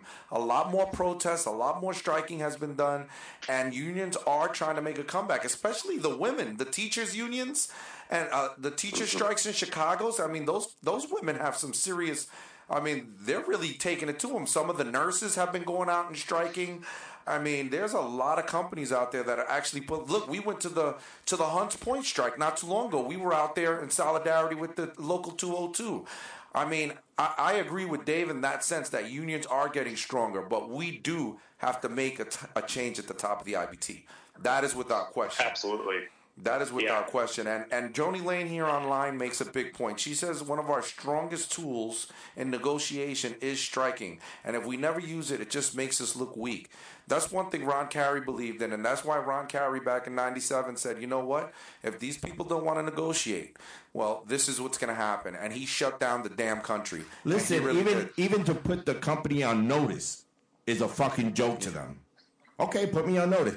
You know, this is the respect that this company gives to the Teamsters. Okay, this is the bullshit that I don't like. That when you put out a letter from the president of the local saying that you are being put on notice, you need to fix it, or we're going to go the other route. They already know we're not going to get that route because the IBT is going to say, no, you can't do that. Sorry. So yeah, okay. So that's why the company takes it as a fucking joke. Is that what they sound like? That's what they say. You know. So the company takes advantage of that because they know if a local puts them on notice, they know they're going to get the okay. It's not going to go on strike. Don't worry about it. And they laugh at that fucking notice. And that's bullshit. Like when a notice gets put up there, the fucking company should be scared the fuck out of their asses, bro. You know what you're saying? That's making a lot of sense. I'm making sense? Yeah. Well, you know, because when you talk about, what Hector, he's been a Teamster for a long time, and he knows Teamster unions, and so when he says he's talking about the unions being weak, he's speaking the majority, the large half of the Teamsters. We're the ones that haven't been doing what we should be doing, so he's right in that sense. Other unions, like I mentioned, teachers unions, nurses unions, the Hunts Point strikers, there's a lot of unions out there that are stepping up, you know, and where's our guys? Where's the IBT on this? When we had our biggest chance to show them was in 2018, honestly. That negotiation right there, we all did vote to strike. And I believe the percentages was well into the 90%. 96%. 96% of the members that voted wanted to strike. And we were willing to do it because we knew this two-tier job would not be helpful to us. We knew the 22-4s was a bad idea. But what happened? They rammed it down their throat. You know how... You know why they rammed it down our throats? Because we didn't have enough of members out of the 1.4 million fucking members didn't vote. Yeah. And that's why they shoved it down the throat. We need everyone to be voting out there. If it's 1.4 million members, it should be 1.2 members voting at least. That would be an act of God right there. My question is did they really have to go that route? Did they really have to use that language? You know, what language? Said, okay, we have enough votes. Let's go ahead. Well, no, they didn't because they've never done it before. Exactly. They absolutely could have just said, you know what? The majority of these Teamsters decided against it, so we can, because it's never been done before. We never reach. We never reach that 2/3.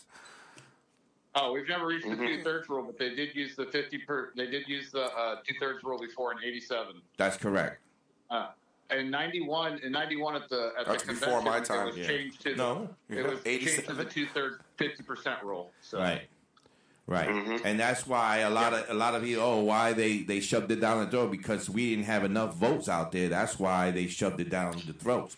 And it's the same thing with the supplement. The supplements, because it's the same thing. If you ain't ready to fucking negotiate and you not settle on your supplement, and the IBT, the international already passed, and you're the only one left, guess what?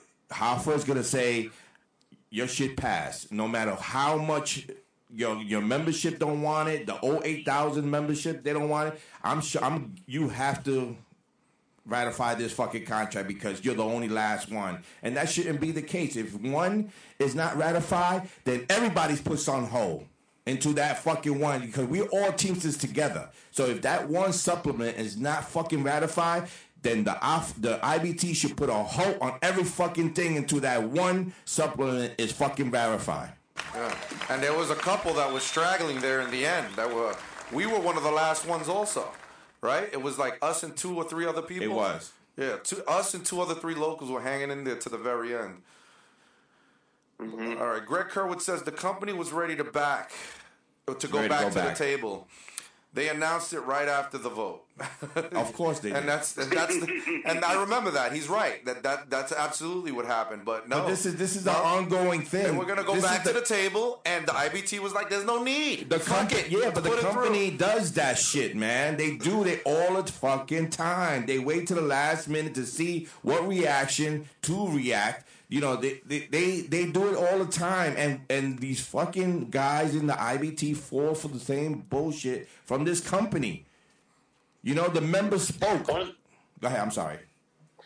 No, I appreciate it, brother. No, the one problem I see in this whole 2/3 vote thing is the part-timers. You know, when you got a guy that came in just to work here until he gets to college and he's going to leave, you know, and there's just a lot of members, a lot of the part-timers aren't invested like we are. You know, why would they care about voting? So that's the big flaw I see in that whole 2/3 vote.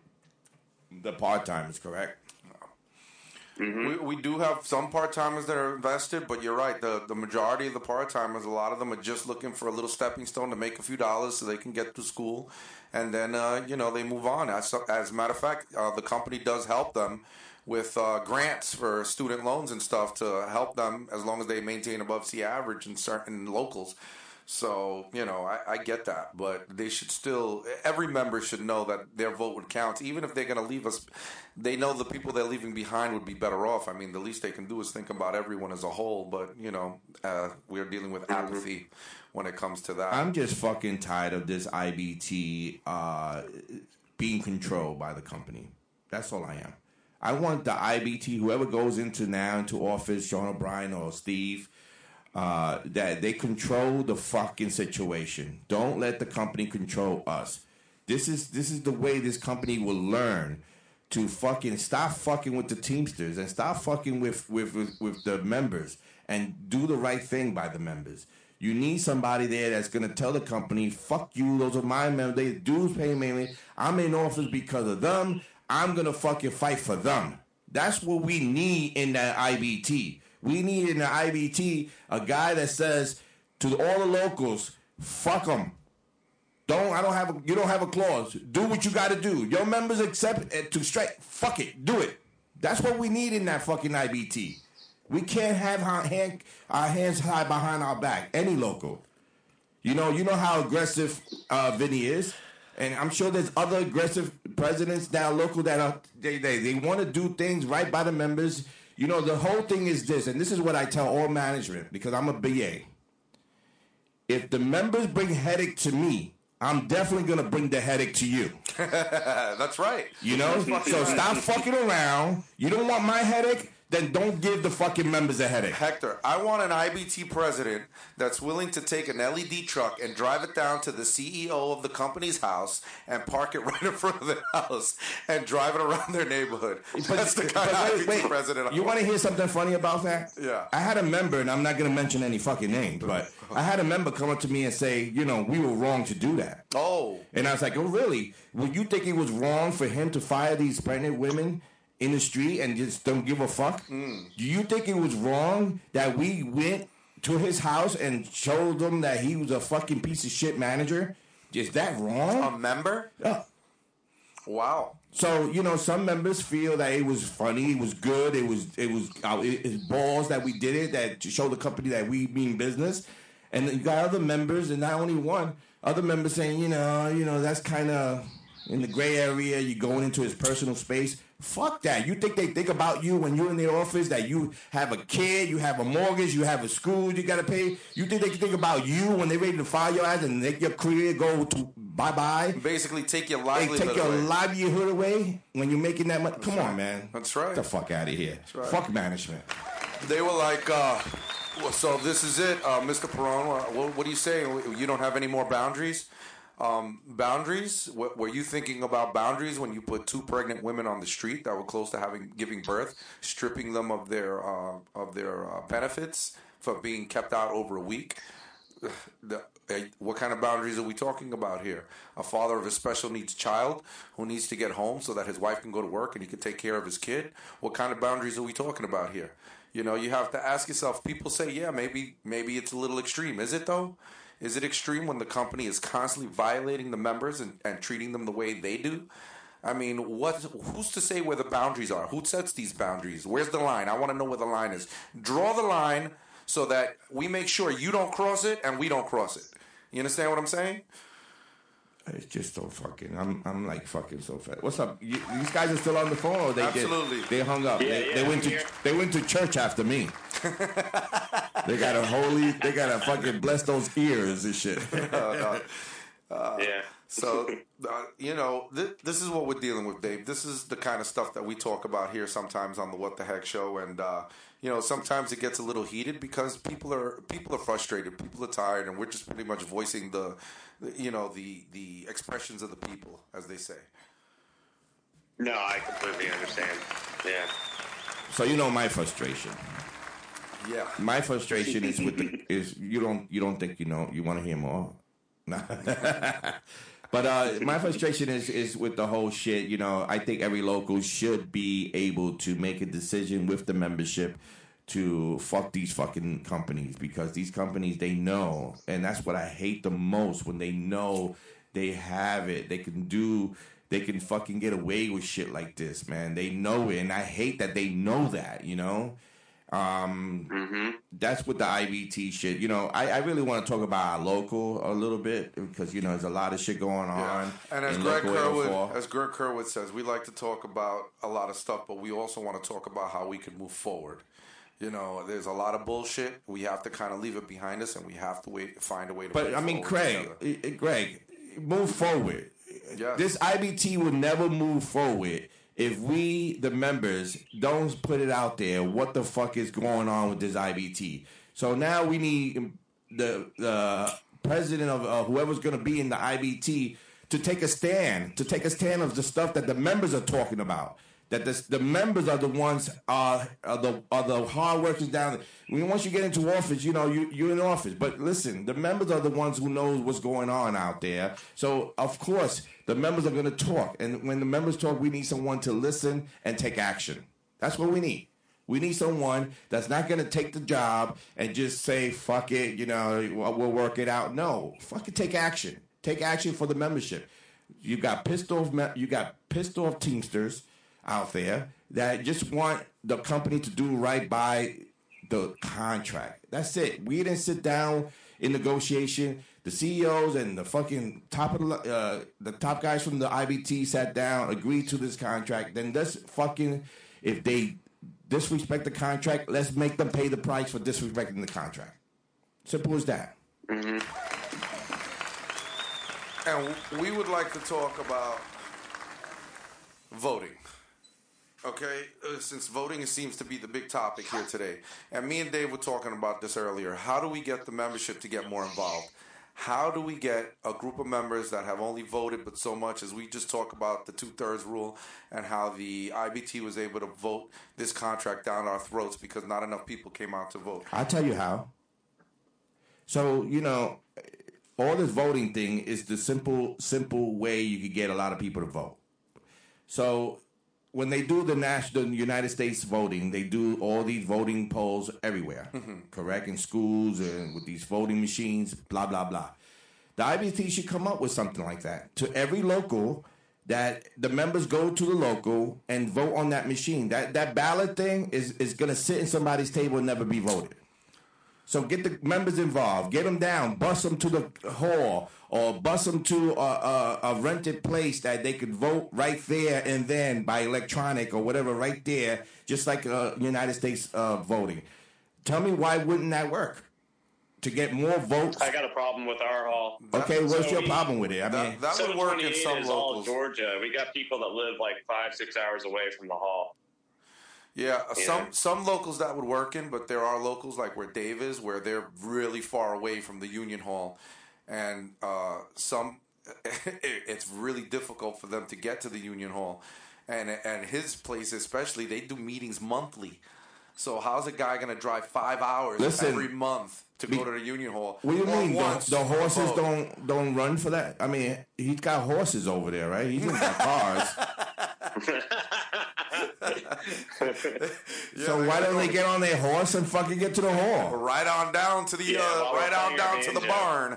Yeehaw, cowboy. Yeah. Yeah, I mean, I think it's a good idea. I think it would definitely work in some places, but you have to do mail-in ballots. I think the idea is to try to get more people to vote by, I want to say educating them, but that's also difficult. We are trying something different this year. I don't know. A lot of the locals are trying it. 705 is trying it. We're doing what we call a pledge drive. And we've been going down from local to local, having people fill out postcards. And what's going to happen is this postcard will actually get mailed back to you right before the election to remind you to vote. So we're going down to every building in our local. We're handing out these pledge cards, having people fill them out. We're collecting them. And then in October, we're going to just mail them all back. Their own, the postcard they filled out themselves with their own handwriting comes right back to them just to give them a quick reminder to vote. I mean, even if we get 1 or 2 or 3 extra votes, I feel like if it's a win. The more people we get to vote, and sign these pledge cards, then it is what it is. I'm not going to tell you, though, that there are people that while we were there, sometimes people walk right by you, and you'll even hear things like, nah, I'm good, or nah, I really don't care. No big deal. I'm sorry, I just don't want to get involved. And if you say that right away and walk away, that's fine. But if you're going to sit there and let me talk to you about it and explain it to you for about a good 5-6 minutes or even 7 minutes, and then at the end of my conversation with you, you're still going to say pretty much fuck off, that I have a problem with, because I don't think that's cool. But, those are the ones that really hurt. After you've been speaking to the guy for a few minutes, and then at the end he's like, nah, I'm good. It's kind of painful, Dave. It's kind of painful. Oh, absolutely. That's the thing. It's going even down here in Georgia, right? Going from hub to hub, there's a different vibe almost at every hub. And I think this is a problem I think some hubs run into, is that maybe you get a business agent that doesn't show his face too much or is that vocal, and maybe you have stewards that really aren't that vocal and share knowledge, and then it comes down to the member who just wants to come in and work and go home, and maybe he's been abused by management and nobody's ever had his back on it, And so he may have a bad look on the union. Then you come around and you're like, hey, you want to vote? You know what I mean? Like, in their eyes, they may see you as like, this is the only time you care about us, is when voting's involved. Now, I do think what you're doing is very brilliant, Yeah. So. Yeah, I know exactly what I heard that one too. You guys only come around when it's time for election. I hate to hear that. There's your horse, Dave. It's waiting for you. I'll get off my high horse. I appreciate it. That is the case nowadays. The whole postcard thing, that's very brilliant, and I do think that with us doing this stuff online, maybe hopefully we can get some people to share what we're doing. At least if their stewards and their business agents aren't going to step up, it's not like there's not resources out there they can take. And Joni Lane Miller brings a point to Hector, piggybacking off to what Hector said and putting up polls. All right, so let's say you're 5 hours away from your barn, right? Or your union hall. Then maybe what they can do is set up polling places, which, like Joni Lane Miller says here on the page, like there's Teamster buildings everywhere, so maybe it doesn't have to be. They have mobile units. They can do mobile units. Bring down a mobile with a supervisor in each mobile unit to supervise to make sure there's nothing corrupted going on. And then that you have mobile units for that. It would cost a little bit more money. So what? I think it would work. What? I think it would work, and then they could set one up in each county. You'll get a lot more people involved in voting. And then the people that have to drive far won't have to drive far. You could just set one up in each county and, set up whatever places, just like they do with the presidential elections, set them up in particular polling stations. I mean, maybe that would work. I don't know. You have some locals that, tell everyone, when you get your ballot, just bring it over here. We're going to give you some donuts and coffee. Just bring it. We'll do that. I was surprised when I was at that voting, the election counting of the IBT, and when I seen all these ballots from all different locals in the United States, and the ballots were not in good shape. They were like tore up. It was a bad shape because they went through the system of the post office. When they announced that Canada was coming out, and when I saw those ballots, the difference I saw was immaculate, cleaned ballots. Like brand new ballots walked into the counting and to give to the other, to the supervisors so they could count. And I couldn't believe what I saw, that in Canada, they clean their mail. What? It must have been a bleach clean, because the difference I saw from the United States ballots and versus the Canada's ballot, it was like clean. So it made me think that, did those ballots even made it through the memory system in Canada, or they had a big fuck party and say, let's vote for the Hoffa party. And they just put the ballots in those. It was fucking crazy. I swear to God, I thought that was corrupted there. Wow. So, I mean, you see the difference. Okay. The difference between the United States ballots and the Canada ballots. It was fucking amazing, bro. Okay. Whatever. That's funny. I didn't even think about that. Like the ballots coming in all neat and crispy, and then the New York ballots coming in. And when they opened them, with, like, I swear to dog God, shit and baby vomit. when they were opening, it was nothing but Hoffa, Hoffa, Hoffa, Hoffa, Hoffa, Hoffa, Hoffa, Hoffa, Hoffa, Hoffa, Hoffa. It was Hoffa, Hoffa, Hoffa, Hoffa, Hoffa. Wow. I went to another table just to see if this is not real, that I'm dreaming, that I'm seeing this shit. I go to another table, Hoffa, Hoffa, Hoffa, Hoffa, Hoffa, Hoffa, Hoffa. I go to the next table, to the third table, just to make sure that this is bullshit that is going on right now, and it was Hoffa, Hoffa. I was like, what the fuck? But whatever, they don't think it's corrupt. I think it was corrupted. But it's only me talking.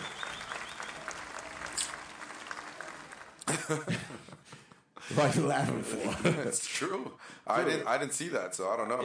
It was a couple of guys there that I knew that we did the count together, and we were looking at each other like, what the fuck had just happened? Those were clean. Clean. And the funny thing is, they lost to the United States. So when I remember this guy that's now is Sean. He's a Sean supporter now, because he was a Hoffa guy. And when we went to Philadelphia, and he came up to me, he says, "Look, we can't fight now against each other. We're in the same team." I was like, "Oh, fuck you, motherfucker! I still don't like you." But anyway, I remember him at the count when he said, "Oh, fuck, we lost the United States, but it's okay. Canada is coming through." With a fucking, like, they're already celebrating without the fucking count coming through. They were already in with who's whispering? Who's that? No, there's a bird. That sounds It's like a bird. Oh yeah, okay. Whatever. Anyway, we don't even have enough time to talk about our local. Oh, well, we did talk a little bit about the local. No, we didn't. We didn't talk about that drunk guy. No. I wanted to talk about that drunk guy, that guy. He's been coming out at the midnight and 2 a.m. and after the panda talks to him, and then he comes out with the stuff. yeah, I think the panda. Somebody just used the toilet. You see that was a flushing toilet? Somebody just took a shit. It must have been Gene. D. We only got a few minutes left, so Dave, do you have any last words? Do you want to tell people where they can reach you on your Roswell Hub show, and anything else you want to say before you go? Yeah, man, I appreciate you guys having me on. This is really cool. It's Did you have fun? Everybody. What's that? Did you have fun? Oh yeah. This is great, man. It's a passion of mine, right? If anybody cares, you can look me up, Roswell Hub on YouTube. I try to push everything that way, but we have Instagram, Facebook, and you can just type in Roswell Hub. And that's pretty much how you can find us, but pretty much all the videos are uploaded through YouTube. I post once a week. Try to keep them 15 to 20 minutes long. Not a huge investment, and we trying to keep it kind of comedic, with a little bit of polish. Aside from that, there's always a disclaimer that basically these are all my opinions, and they don't represent the company or the Teamsters. So whatever I said on the show is just purely my opinion. And you want to hear my disclaimer? Let me hear it. Fuck what you think. I don't give a fuck. I'm going to say what the fuck I got to say. Fuck you all. All right. That's his disclaimer. So, it actually is. Go ahead, Dave. So, that's totally it, man. I mean, it was just, like I said, when I first got into this thing, I was really thinking that I was going to get some backlash from some of the people. You see a lot of arguments online, right? Right. And getting into this, I was like, oh shit, like, am I going to get like a lot of hate? and everybody's been really cool and very supportive and seem to enjoy it. And I enjoy you guys. I enjoy the fact that, I'm able to even get on your show. So that's dude, I love you guys, and I think that's amazing. Thank you, brother, man. Same here. And we appreciate you. Again, Dave does great YouTube videos on Roswell Hub. Like he said, 15 to 20 minutes long. And he focuses on particular topics. He's very clean, very cut, nice and crispy. Comes out nice and smooth. And he always gets to the point and some closure at the end of the show. And thank you for having me on the show. It was awesome. Check out Dave's latest show. It was fun. He had me on there with Supervisor Rich, a.k.a. Bobby Hoyt. It was a great show. Dean Dawes, are you still there, buddy? Dean? Did we lose Dean again? He was taking a crap. Didn't you hear him? Did you hear the flushing of the toilet? Well, Dean, well, you guys can catch Dean Dawes, Gemini and Tow Truck. They're also on Sundays on the Instagram.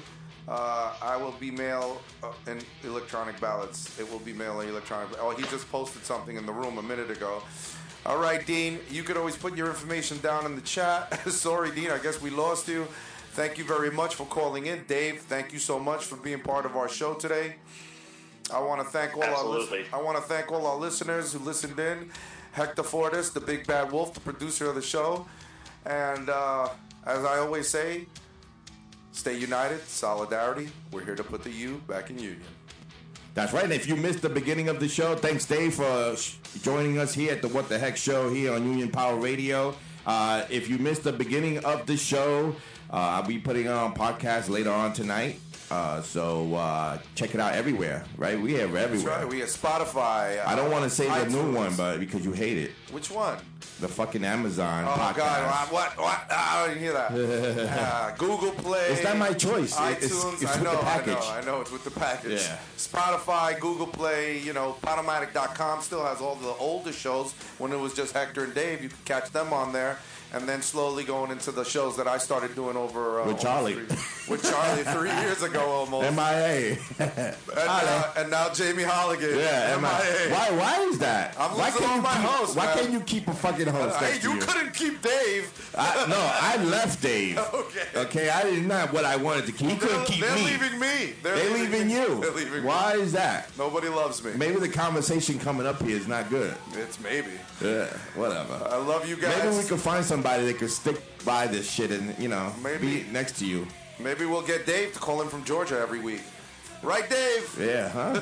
All right, thank you for listening to the What the Heck Show here on Union Power Radio. Like always, we're here every other Sunday with your host, Tony Rosario. I'm not going to say the other guy's name because he's never here.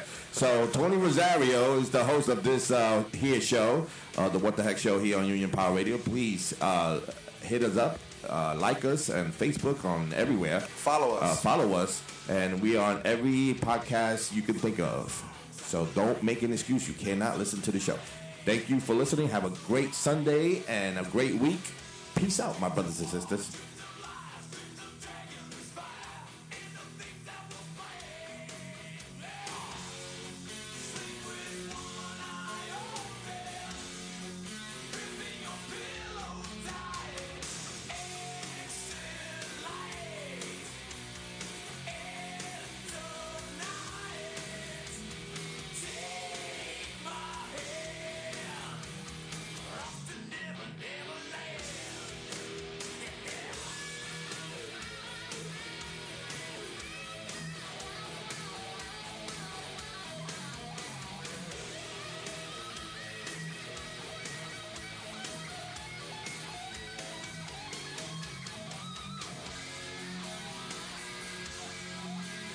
Union Power Radio, every other Sunday at 2 p.m. Eastern Standard Time with your hosts, Tony Rosario and Jamie Hayes.